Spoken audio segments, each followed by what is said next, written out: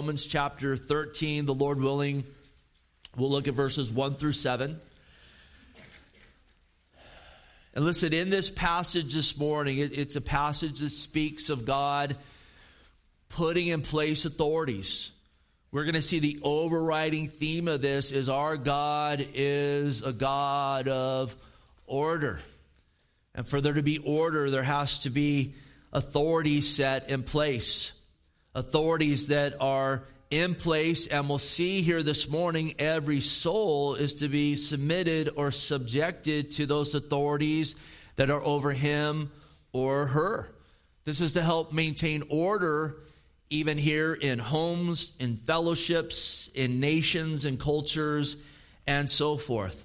We'll see this morning that those in authority who should be under the authority of God, they are there to bless those who do good to those who do good, as well as to punish those who would do evil. We'll see that a sword has been given to them by the Lord Almighty to be able to bring forth that punishment or wrath. And remember last week we saw that charge to give room for the vengeance of God. He says, "Vengeance is mine, saith the Lord." There are times when that vengeance comes by God through those that are in authority here on earth. And that would be to have an orderly home, an orderly fellowship, an orderly government, and even for there to be a reverence towards God, even knowing if I do these things, there's going to be consequences. So again, as we get going here, we'll consider these appointed authorities, mainly looking at the authorities in government, because that is the main thing being addressed here, but also considering the home and the church, because there is a cohesiveness in this. We'll see absolutely the ultimate authority over everything is God Almighty. And we will consider when those in authority are contradicting God's word or calling those under the authority to sin. Absolutely, we always follow the authority of God and his word, and we do that unapologetically. We'll see again that when we rebel against that authority, we should have a fear. That's emphasized in this over and over and over again. That the authorities in place will face a stricter judgment. And that's something that, again, when we get put in those places, we should have before us.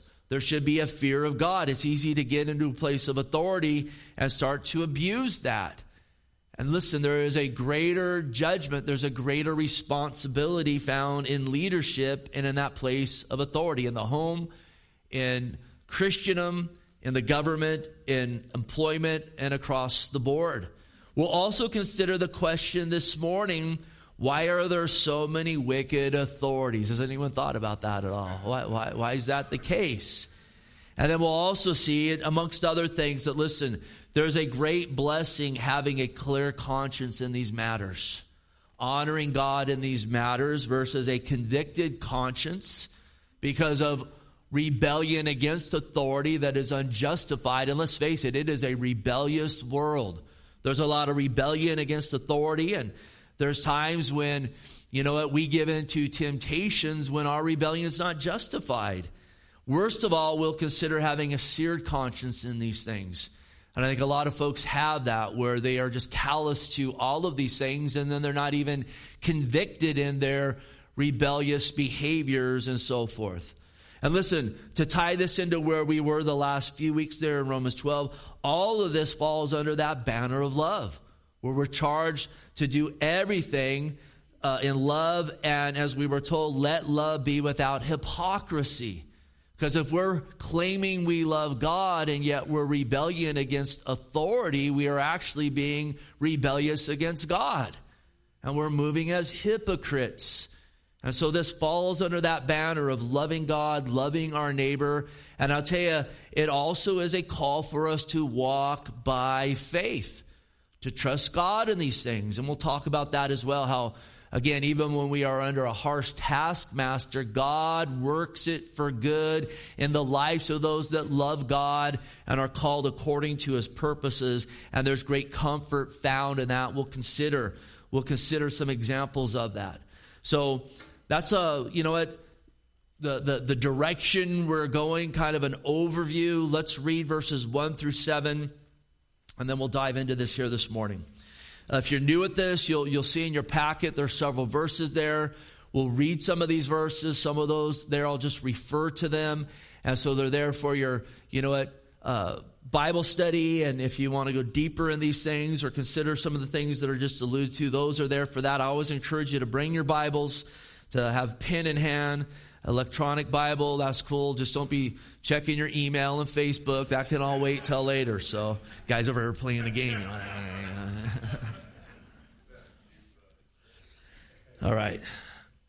Let every soul be subject to the governing authorities, for there is no authority except from God, and the authorities that exist are appointed by God. Therefore, whoever resists the authority resists the ordinance of God, and those who resist will bring judgment on themselves. For rulers are not a terror to good works, but to evil. Do you want to be unafraid of authority? Do what is good, and you'll have praise from the same. For he is God's minister to you for good. But if you do evil, be afraid, for he does not bear the sword in vain. For he is God's minister, an avenger to execute wrath on him who practices evil. Therefore you must be subject, not only because of wrath, but also for conscience sake. For because of this you also pay taxes, for they are God's ministers, attending continually to this very thing. Render therefore all their due, taxes to whom taxes are due, customs to whom customs, fear to whom fear, honor to whom honor.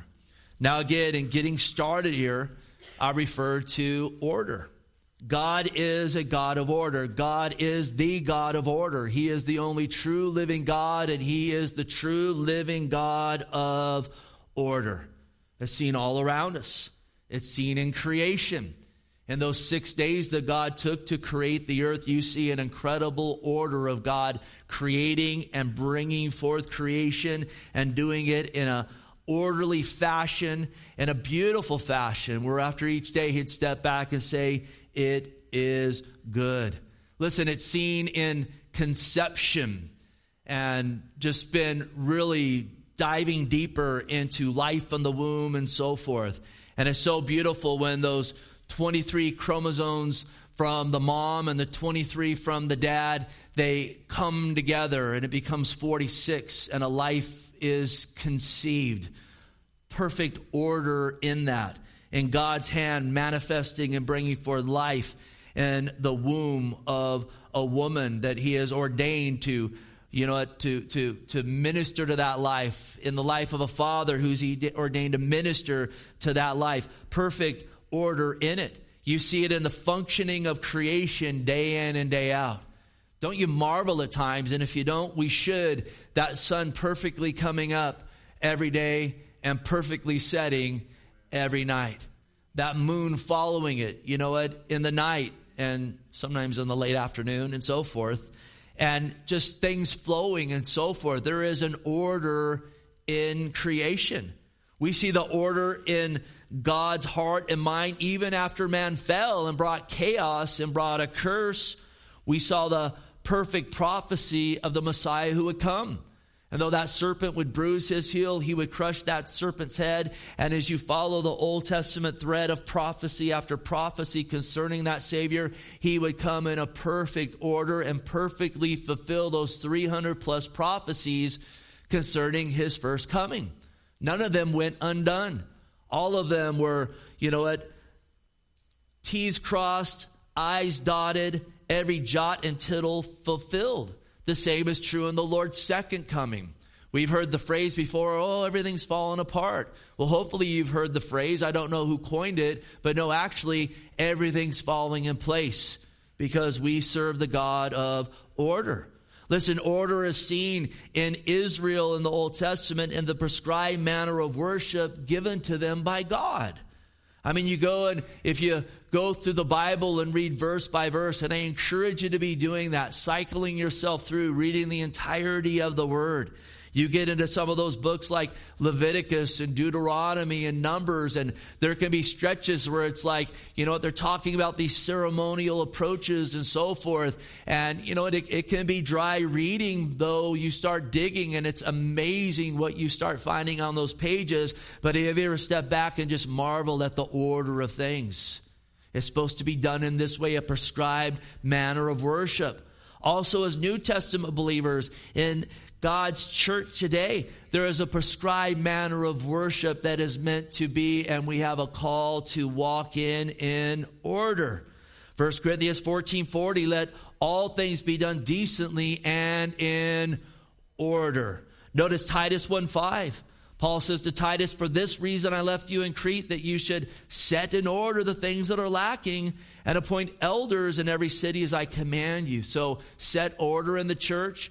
And we'll see here in a second. Part of that is leadership in a church. An authority in the church, always under the authority of God, serving those people who they are under, but leading them to the Lord in an orderly fashion. And then Paul said to those in Colossae, in Colossians 2:5, for though I'm absent in the flesh, I am with you in spirit, rejoicing to see your good order and the steadfast of your faith in Christ. So Paul rejoicing in the order that was there amongst the Colossians in their worship.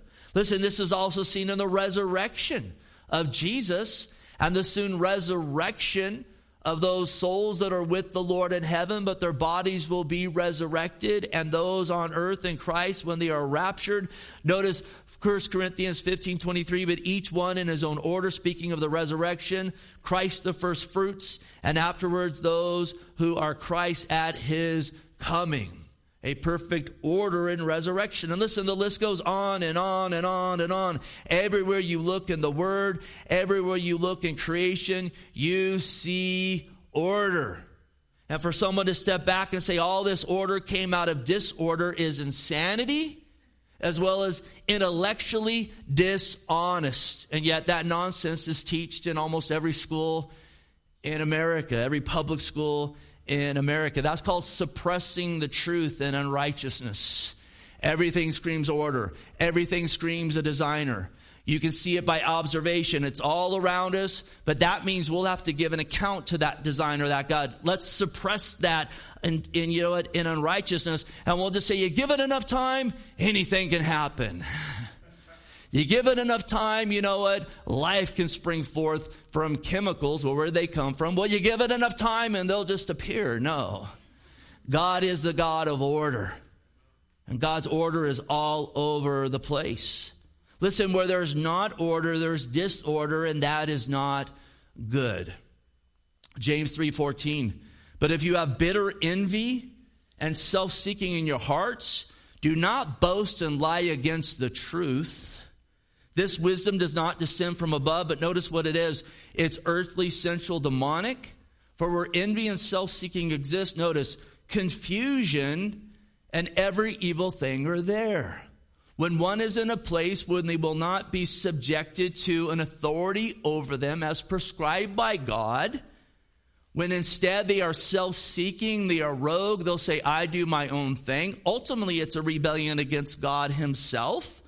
You might just be thinking you're rebelling against that authority, but you're rebelling against God himself. That's earthly, sensual, and demonic. Notice, confusion and every evil thing are there. There's a lot of confusion in the world, is there not? Boy, there is a lot of evil in the world. Look at it, stems from so much self-seeking and hardness of heart against authority. Again, ultimately against the authority of God. Kicking against God. Saying, I'll do as I will. I'll do what's right in my own eyes. I'll do things in my way and not God's way. And boy, you see it all over. We look at our culture right now, and there's so much of it you look at and you say, boy, this isn't good. It goes back to this rebellion against God's authority, God's word, and God's prescribed order. Part of God's order is seen in him putting authorities, you could say people in charge, in place, and calling. Notice how it starts here in verse 1. Every soul, that means no exceptions, to be subjected or submitted to those authorities. For there's no authority except from God, and authorities that exist are appointed by God. Now, those authorities are under God himself. And when they don't lead as God would call them to lead, then they're subjected to his sword. There's a greater responsibility in that. Sometimes that takes time to play out.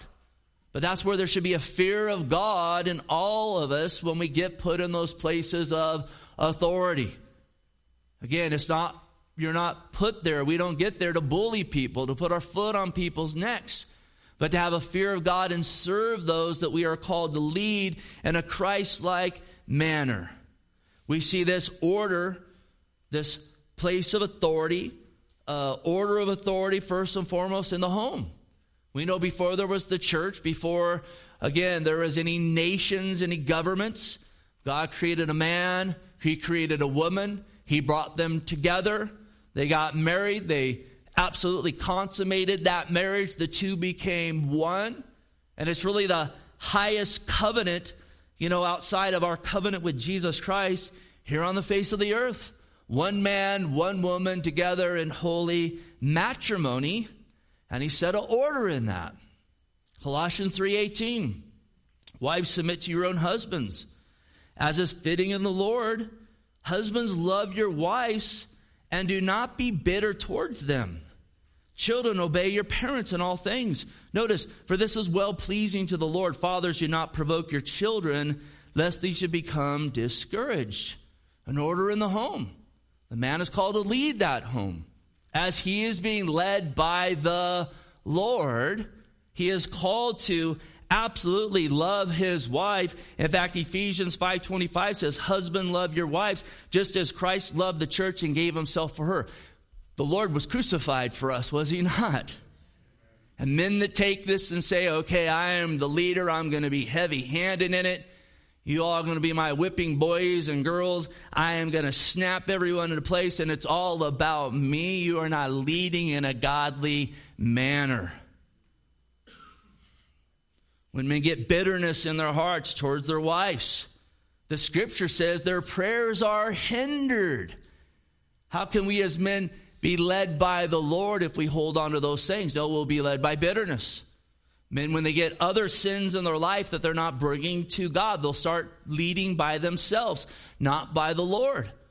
Issues will happen in that home. That makes it hard for that wife to follow after. Then she's in a place where, again, all the more as her soul, so to speak, is being battered, that she needs to turn to the Lord and go, I'm going to commit this guy to you, God. I'm going to bring him before you. But an order is seen here. And again, it should be every man in that place recognizing I have a higher call.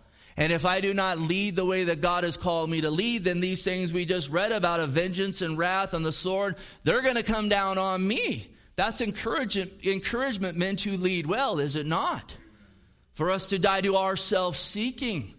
For us, when we feel maybe disrespected in something, because it says for the woman to respect the husband, we don't get a heart of bitterness that then hinders our prayers and gets us off leading the way that God has called us to lead. We ask for the Lord's help. We address the situation properly and biblically, so that absolutely the home itself would be led by God Almighty. Notice 1 Corinthians 11:3, but I want you to know the head of every man is Christ, the head of every woman is man. And notice, hear this, the head of Christ is God. Is that saying Jesus is not God? No, we know Jesus is Lord. We know Jesus is the second person of the Trinity. But we know when the Lord came here and became a man, when he was 100% God, 100% man, he was subjected fully to the authority of the Father at every single turn, even to the point of laying down his life for a world full of rebels who crucified him, who spat on him, who came against him. But as he subjected himself to the Father, it was to the glory of God, as well as in his love for us, making that way for us to be saved, again, through his death and resurrection, by grace alone, through faith alone, in him alone. Can we say amen to that this morning? So again, notice in this the higher call of authority. And see what happens when this is mixed up, or in a home when the woman says, I'm going to lead. And sometimes women have to co-lead because the men aren't leading at all. And boy, if that's the case in your home, men, it's time to step up. It's time for you to draw near in the Lord. God has even placed it in your wife's heart to want to be led as you are being led by the Lord. It's part of God's order. But again, when there is disorder, I could say, there's not many things worse than a bitter man. Maybe what's worse is a rebellious woman. Coin toss here, what's worse? But you see disorder. And you see in the home, and you see these things even being coached up. You see a great effort to effeminize the men in our culture. That is a satanic attack on our culture. You see, a great coaching up for women. And listen, it's not to say that women don't have a phenomenal and fantastic role. They do. This isn't saying men are better than women. It's not. There's a lot of things that absolutely, are beneficial when the man is being the man and the woman's being the woman. And yet you see this great effort to come against all this. It says children obey their parents. Boy, what a great effort being done for kids not to obey their parents. It just came on my mind. I don't know if you saw this week, the CDC, they have a special chat room for kids that want to, explore being transgender. So basically, they're keeping them from their parents to have these little chat rooms. Again, for what? For rebellion against God? These kids need to be taught the Word of God. They need to know you're a male, you're a female. That's how God made you. God made you with order. Walk in that order and be blessed. And yet you see an assault on this, and it always starts in the home. Listen, cultures fall when homes get out of order. Pray for our country. Pray for the homes and marriages. And God grant us grace and mercy to function in these things by faith. Can we say amen to that this morning? Listen, quickly here in the church, God has called for there to be order. First of all, with qualified elders and pastors that are leading. Qualifications, as you read there in Timothy, I believe it's chapter 3, and Titus, I believe it's in the first chapter, to lead, to shepherd, to do it in a manner as servants. Not to be heavy-handed, also not to not have a backbone or to be jellyfish. 1 Peter 5:1, the elders who are among you I exhort, I who am your fellow elder and witness of the sufferings of Christ, and also a partaker of the glory that will be revealed. No, to shepherd the flock which is among you. It's a picture of a shepherd leading sheep, serving as overseers. So you're serving God as an overseer, leading aware, not by compulsion, but willingness, not for dishonest gain, but eagerly. Not for being lords over those entrusted to you, but being examples to the flock. And when the chief shepherd appears, you will receive a crown of glory that does not fade away. Now listen, this is a big matter of big subject of conversation right now. This call for women to be pastors of churches. That's unbiblical. The Southern Baptist Convention right now is the biggest evangelical denomination in America. There's this big push right now for women pastors. It's headed up by Rick Warren, of course. Rick Warren, once again, trying to give us his wisdom above God's word. A great push for it. There are some of you may be hearing this right now and you feel offended by what I'm saying. Don't be offended by me if that's the case. You need to be offended by God's word, and then you step back and say, where's this rebellion coming from? It ain't coming from God. 1 Timothy 2:12, do not permit a woman to teach or have authority over a man, but in silence. For Adam was formed first, then Eve, and Adam was not deceived, but the woman being deceived fell into transgressions. Now again, is this to suppress women? Absolutely not. Look, women have spiritual gifts. They have a great role to play. Women play a great role in this fellowship. Now, women serving all over the place and absolutely doing a phenomenal job in it. So why would God say this? Why would God have it this way? I'll tell you why. Because when women take that role of leading in the church, it undermines the home where men are to be leading in the home. It absolutely does. And listen, there's many phenomenal women who can teach the word well. But when they take that position and say, I'm going to head up a church, every time they go into the pulpit, they are undermining God's authority, and they are undermining, again, marriage, and they are undermining a home. I'll tell you, the Southern Baptist Convention, if they adopt that, that will produce a plague that will absolutely come and undermine that denomination and bring great carnage. Again, God has an order. God wants us to walk in that order. And absolutely, those that are in that place of leadership, just like in the home, will give a greater account. Notice Hebrews 13:17. Obey those who rule over you and be submissive, for they watch out for your souls, at least they should be. They should be watching out for the souls of those that are leading versus watching out for their fame, fortune, their pocketbook. Again, them ascending the ranks of the next celebrity pastor. They should be watching out for the souls of those that they oversee. Notice, as those who must give an account. There needs to be a fresh fear of God on us when it comes to leadership, that we're going to give an account before God Almighty. So it's got to be about God. It's got to be about others before it's about us. And then we'll read out the rest of it. Let them do so with joy and not grief, for that would be unprofitable for you. And I can tell you, as one that's been pastoring for over 25 years, it is grieving and unjoyful when you try to lead a rebellious sheep, a rogue sheep. And let me tell you, I could tell you many stories from up here. It's not fun. Oftentimes, individuals that are being restricted by their own affections, 2 Corinthians, what is it? I can't even read my notes here.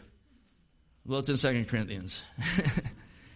Making it difficult. Again, that rebelliousness, no matter what it is, there's got to be friction. No matter what it is, they got to come with their own angle and so forth.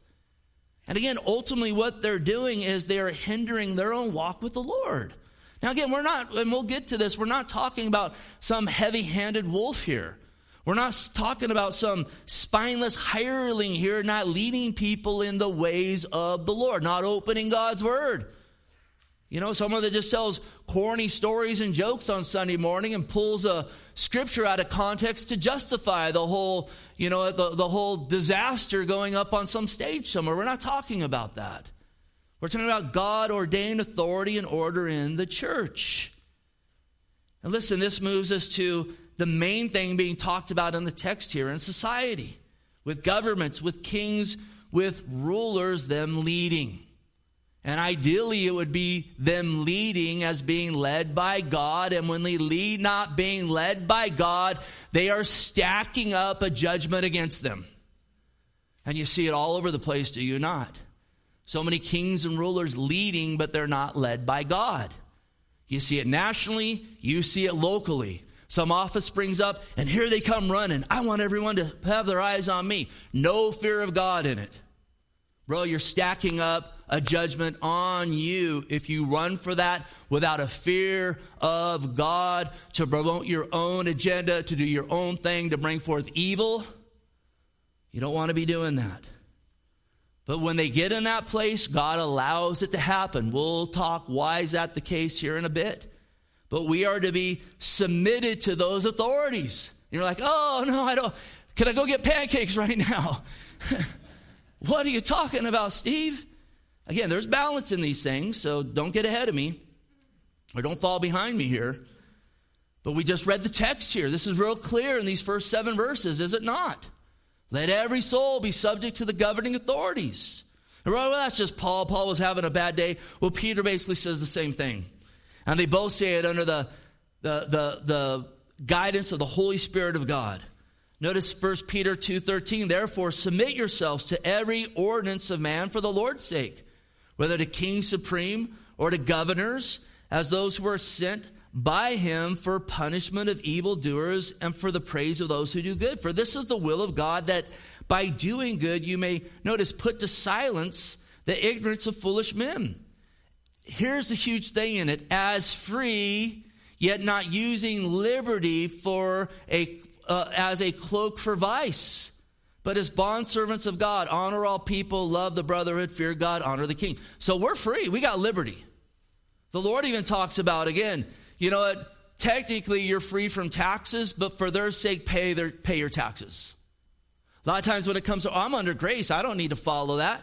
Yeah, you are free, but we are not to use our liberty for a cloak for a vice or for sinful activities and so forth. We use our grace to serve God, amen?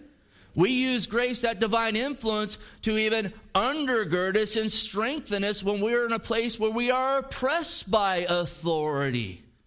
So we don't want to cherry pick scriptures in these things. We also need to know that with kings and governors, their hearts are in the hand of the Lord.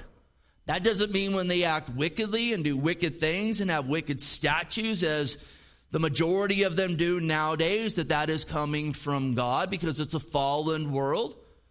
And we'll see in a second, oftentimes leaders are reflections of people that they are leading.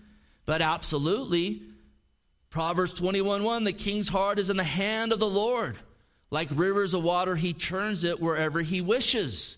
So with that in mind, you know it's better than just being rebellious and having spit and vinegar come out of your mouth, out of your nostrils at every turn. You know it's better than that? To pray for those in authority.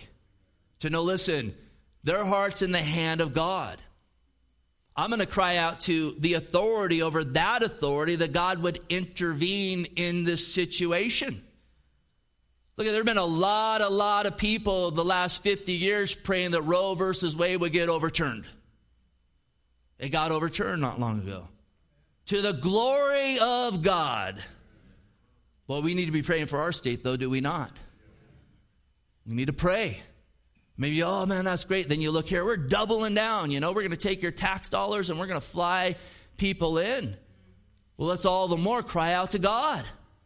Let's cry out all the more. Turn to the Lord. Because here's the thing. Listen, when authorities and nations are submitted to God, they're blessed. Psalm 33:12, blessed is the nation whose God is the Lord, the people he has chosen as his own inheritance. Notice Isaiah 60:12, though, for the nation and kingdom which will not serve you shall perish, and those nations shall be utterly, I keep ruined. I keep circling the wrong, like, that R looked like an M in my notes. So again, we need to pray for these people all the more. We need to go to the authority above them and cry out to God and make sure that we just don't get a rebellious heart and we feel justified in our rebellion because they're so evil. Ever been there before? We got one hand representing everyone in the room this morning. And again, listen, everything is God. God is over everything. 1 Chronicles 29:11, yours, O Lord, is the greatness, the power and glory, the victory and the majesty. For all that is in heaven and earth is yours. Yours is the kingdom, O Lord. You are exalted as head over all. So above everything, we're submitted to him. James 4:6. But he gives more grace. Therefore, he says, God resists the proud, gives grace to the humble. Therefore, submit to God. And when we are not submitted to God, whether we're in a place under authority, and even all the more if we're in the place of authority, we are walking in pride, and God will be opposed to us. That's why he says to those men, your prayers will be hindered if you are led by bitterness and you are not being led by me. Oh, help us in that, Lord. It takes a step of faith. It takes trusting God. It takes bringing hurts before God and bringing our sin before God and saying, I'm going to trust in God and do it God's way. There's no exceptions. Again, let every soul be subjected to the governing authorities. Understanding again that God has put them there. God's allowed them to be there at the minimum for there to be some resemblance of order and also to bring forth his will. Listen, there's many a time when there's a wicked authority used by God to shape and mold his people. There's many a time where a wicked authority is used to move oppressed people to cry out to God, to cry out for God's intervention, to cry out for God's salvation. It just comes to my mind when the gospel got there into China, and then, communism took over and they drove out the Christian missionaries. And then many years later, it was opened back up and they said, we're not going to find any Christians there. There are more Christians over there than over here. Because guess what? In that oppression, you know what they did? They cried out to God. And there's these little men thinking they're God running around. God saying, you know what? In your rebellion, I'm going to use that oppression upon these people to see their souls saved, to cry out to Jesus Christ for salvation. So again, God works in all these things. And really, listen, in most cases, a worse scenario of no leadership is utter anarchy. Every man doing what's right in his own eyes. You're like, well, that sounds better. Well, that may not sound better. You get a few weeks of that. Verse 2, quickly here. Therefore, whoever resists the authority resists the ordinance of God, and those who resist will bring judgment on themselves. This is really clear. Again, God appoints individuals and governments that will be over us in life. And when we resist that authority, again, we're resisting God's ordinances and we are resisting God's authority. And if you resist God, there's going to be consequences. And you just see it all over. There's so much rebellion in our culture today. There are many who resist some authority. There's others who resist every authority. Just everywhere they go, they just resist authority. There are some people that do this in the name of Jesus. They think they're God's crusader, walking in rebellion everywhere they go. Do you know any folks like that? Folks who rarely pray, will rarely, preach the name of Christ. But boy, when they feel like things are a little bit of oppression, I'm ready to go out and let's go storm and do whatever we need to do. Not saying that there can't be a place for petitions or for protests and things. We have freedoms and right to do that. But when it's all about me versus all about him, that's problematic. When us demanding our freedom is just so I can live as I will, that's problematic. It should be, I rejoice in the freedoms I have. I want to see them maintained, so all the more I can preach Christ crucified and raised from the dead. Again, this rebellion runs amok. It's perilous times.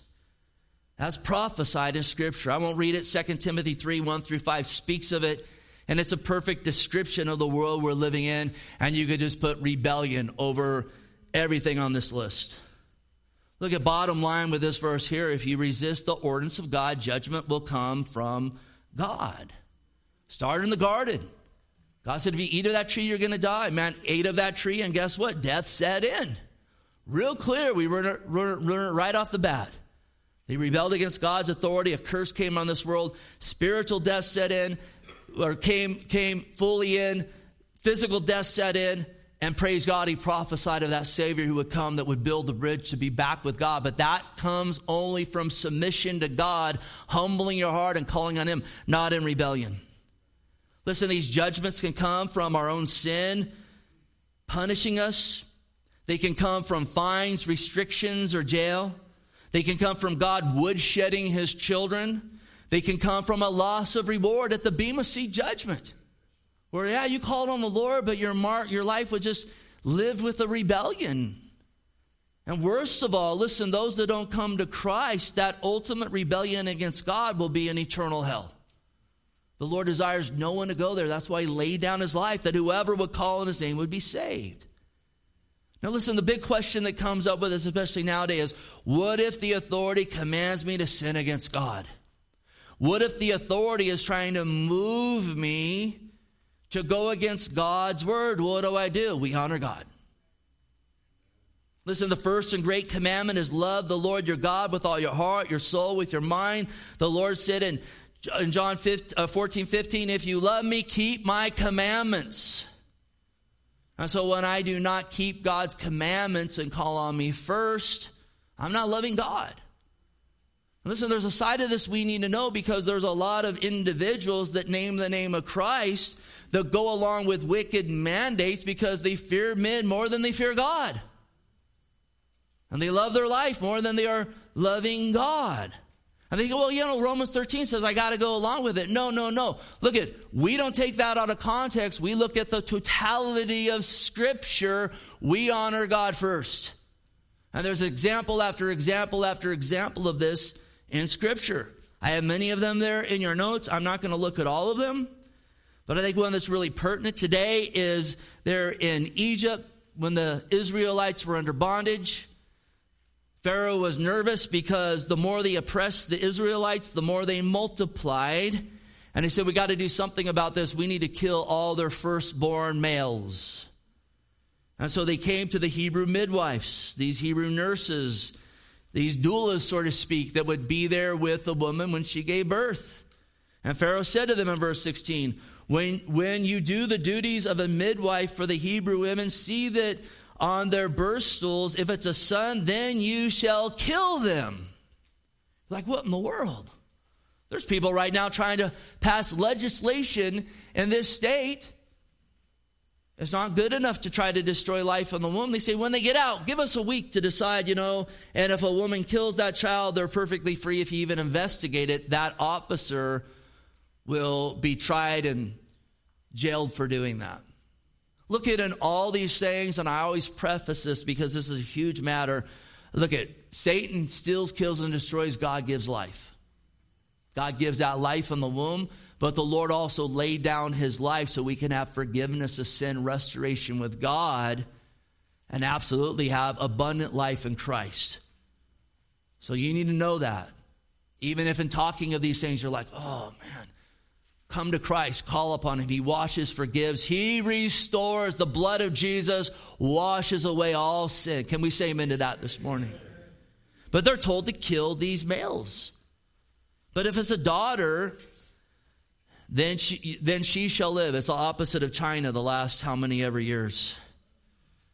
Notice here, but the midwives feared God and did not do as the king of Egypt commanded them, but saved the male children. And again, this is where the person that wants to take this out of context, one way to justify their rebellion, a liberal mindset against God in the name of Jesus, would say, oh, they should have killed those kids because God put that authority in place and he told them to do it. No. That goes against the authority of God. And they said, Pharaoh, we fear God. We're not going to do that. Well, it must have ended disastrously for them. No. It goes on to say in verse 20, therefore God dealt with the midwives well, and the people multiplied and grew. And because the midwives feared God, he provided households for them. Hear this, obeying God always ends better. It always ends better. You see it with Shadrach, Meshach, and Abednego in Daniel 3. Daniel himself in Daniel 6. You see it with the Lord. Look there was Rome, but then there was also Jewish customs and laws. And one of them was, you can't heal anyone on the Sabbath. And the Lord said, I'm going to heal on the Sabbath. That was a law that went against the law of God. You see it in Acts when, again, the church is birthed and they commanded them not to preach Jesus. And they say there in Acts 4:19, whether it's right in the sight of God to listen to you more than God, you judge, for we cannot but speak the things which we have seen and heard. And they keep doing it, and then they get them again there in Acts 5:28. Did we not strictly command you not to teach in this name? And they said, oh boy, you're right, but we've been convicted, No, they said, we ought to obey God rather than men. And listen, there was a time when we would have looked at this and say, oh yeah, the persecuted church. And yes, absolutely, we pray for our brothers and sisters that oftentimes are under greater oppression than here. But it was only a few years ago where we were told, you cannot have church.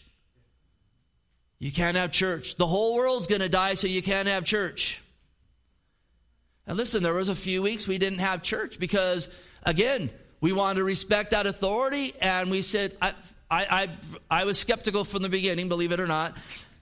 And again, it's not to say that this whole thing hasn't brought a lot of sickness and so forth. I think it's I don't want to start a rant, a man-made thing or whatever, but it is what it is. But here's the thing. After like 3-4 weeks, I'm like, you know what? No. You better not have it. You better not have it. And they're bringing out these kind of,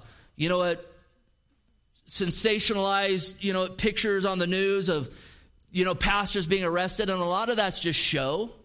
Oh, boy, I better not do that. I might get arrested. It's like a couple guys that are way out there. And you're like, this seems like theater here. And finally, we're like, you know what? We're opening. And we didn't do it in secret. We called the police, called the city, and said, we're opening.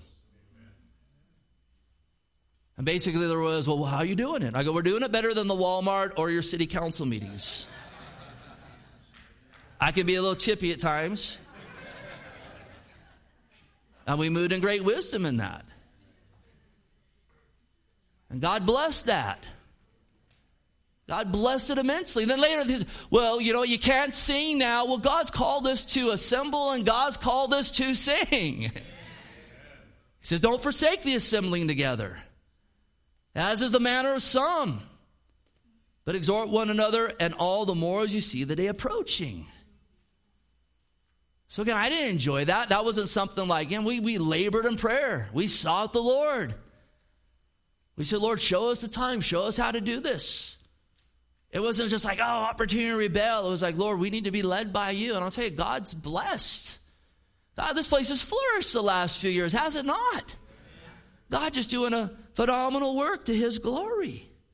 And see, this takes fearing God more than men. Quickly listen, this would also would fall under this, would be sinning against your own conscience, providing your conscience is not seared. And we saw this in area of work. We saw this in area of mask wearing. We saw this in the area of forced vaccinations, where people are like, this goes against my conscience. 2 Corinthians speaks of worshiping with unveiled face.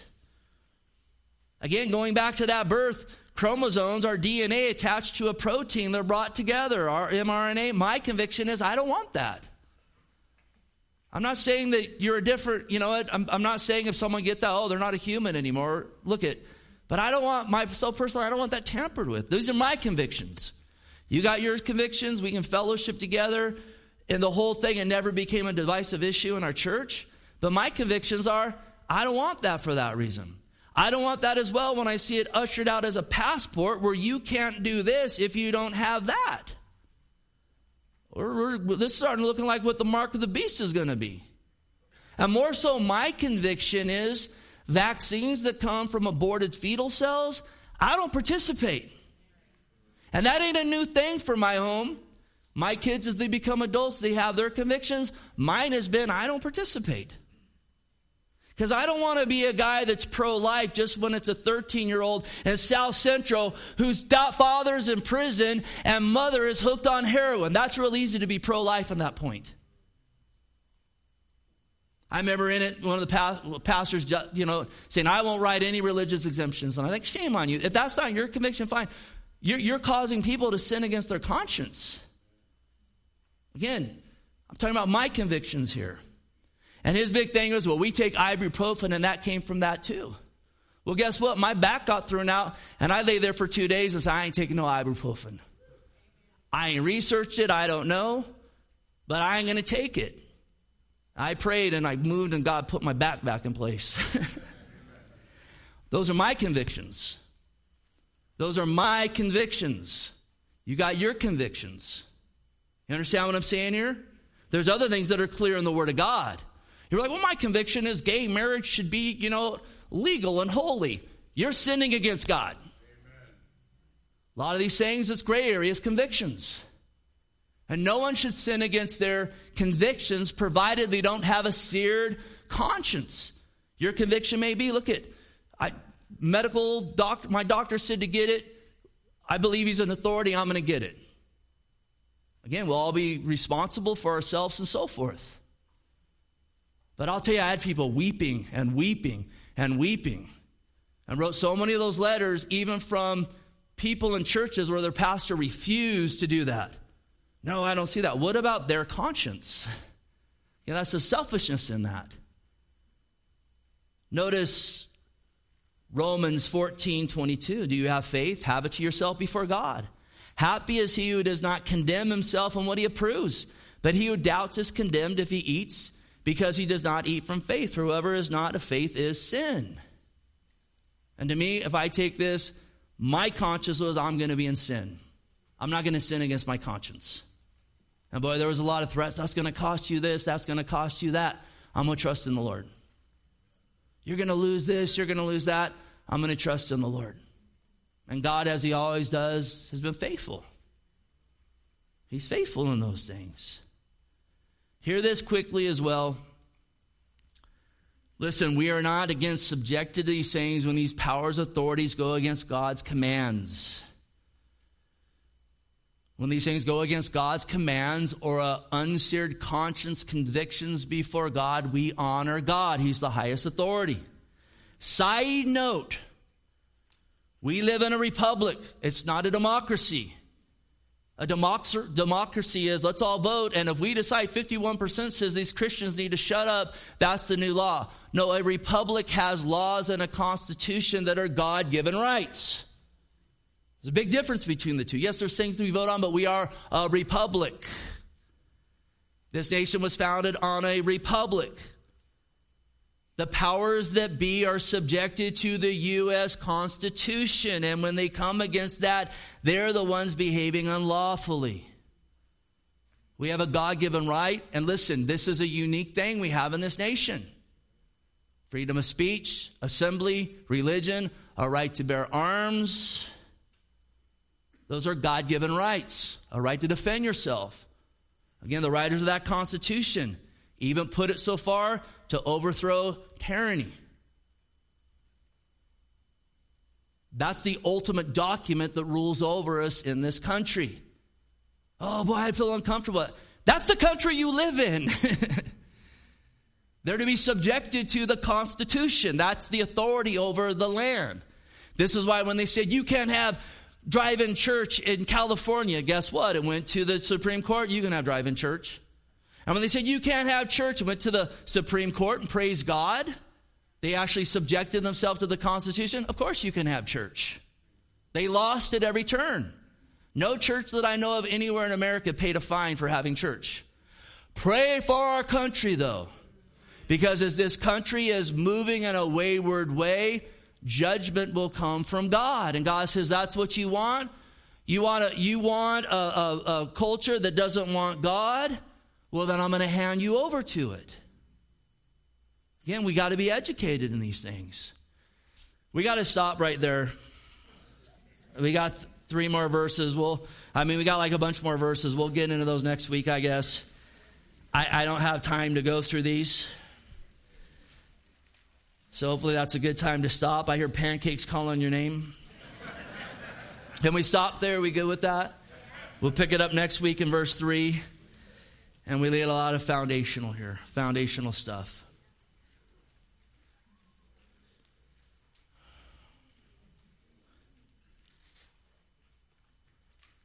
And please know in these things, my intent is not to be divisive, but my intent is to preach God's word. Because I know some people hear this and that rebellion in them, or a different conviction in them. Try to make that clear. This is God's word. These are convictions. Shared my conviction. You're like, I don't agree with that. Well, listen, you got your convictions before God. Be able to justify it before God, then you're good, right? That's where we want to be. Don't get a seared conscience. Make sure that conviction and conscience is being influenced by God, not by men. But I'll be unapologetic for my conscience. I don't think I've been called to have to bury that. At the same time, I'll be respectful of your conscience.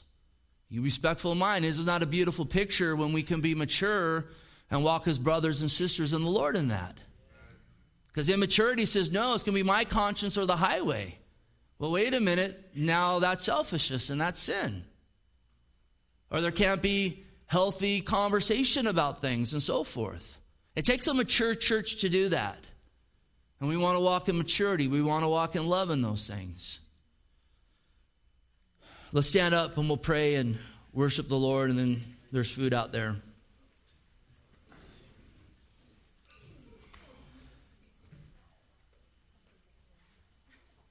You're like, getting up.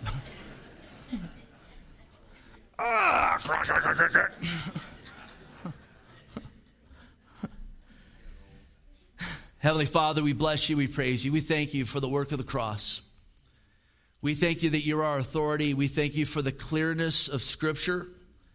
We thank you for the freedoms we have, God. We want to operate in them with the fear of God. We want to love one another in these things. Lord, we want to trust in you, God, when powers that be are tyrants, even knowing you're working a good work in that. We want to be led of you when it comes to the point of saying, no, I'm not doing that. We want to be led of you, not of our flesh. We want to pray for these in authority. We pray this morning for Joe Biden, for Gavin Newsom, for authorities that are judges and congressmen and senators, our state government here and local officials. Lord, we would pray that you would bless them, and in praying that, we know blessings are your heart and your mind. Lord, there will be repentance where repentance needs to take place, that the fear of God would fall afresh on this land. The Lord, even God, you would keep your restraining hand, and all the more put your restraining hand on these that desire to do wickedness. Forgive us of our many sins as a country, Lord. And please embolden and help your people, God, and the call you have on us to represent you. Let us do it well. Help us to love you, to love one another, to have a heart of love for the lost. Even when we hear, at some of these names, that it wouldn't just make our skin crawl, but we say, I'm praying for that guy. I'm praying for that guy. I'm lifting him up to the Lord. Lord, let us move as you've called us to move. And if you're here today and you don't know Christ, you need to come to the supreme authority and get washed and forgiven. God Almighty laid down his life to atone for your sins, that by grace through faith in him you can be saved and born again. You need to call on his name, Lord, though. You need to humble your heart and ask him to be the Lord of your life. And I'll tell you, he'll meet you where you are at. We thank you and praise you, Lord. Help us to finish well, lifting our voices to you. Let's worship the Lord. You are holy, O God.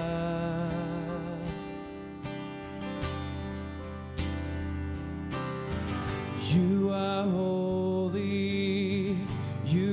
holy, O God.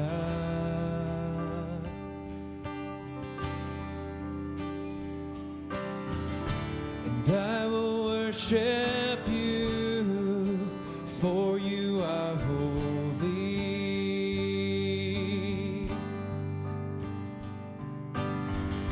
And I will worship you, for you are holy. Sing, you are worthy. You are worthy. You are worthy, O God.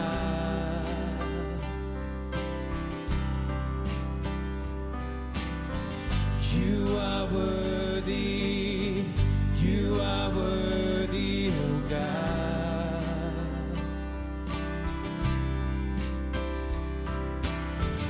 And I will worship you, for you are worthy.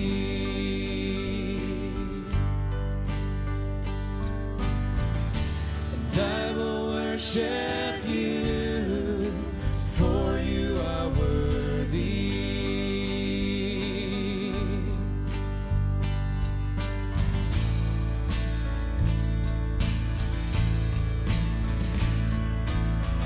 You are mighty.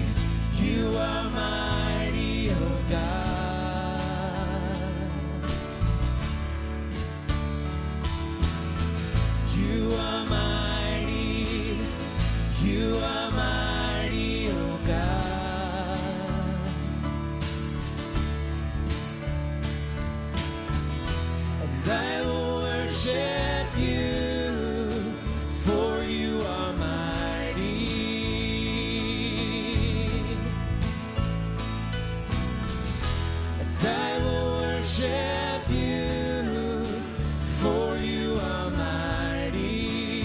sing, you reign.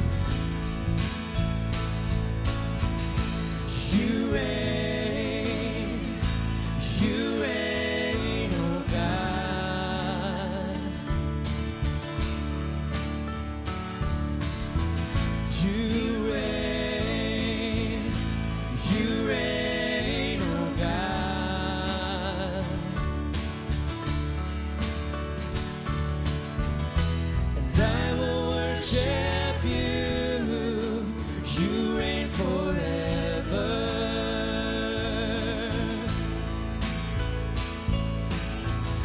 And I will worship you. You reign forever. One more time, you reign. You reign. You reign, oh God.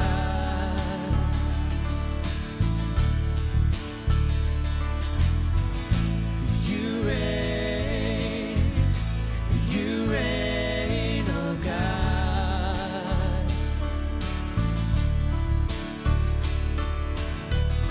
And I will worship you, 'cause you reign forever.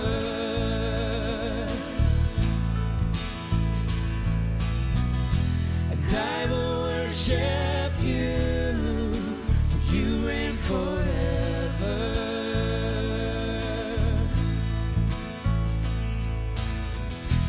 And I will worship you, 'cause you reign forever.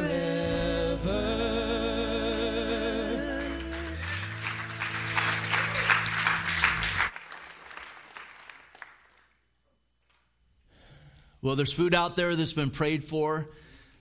Guys, go out and enjoy that. Fellowship, encourage one another. God bless you. Pray you have a wonderful day and week in the Lord Jesus Christ.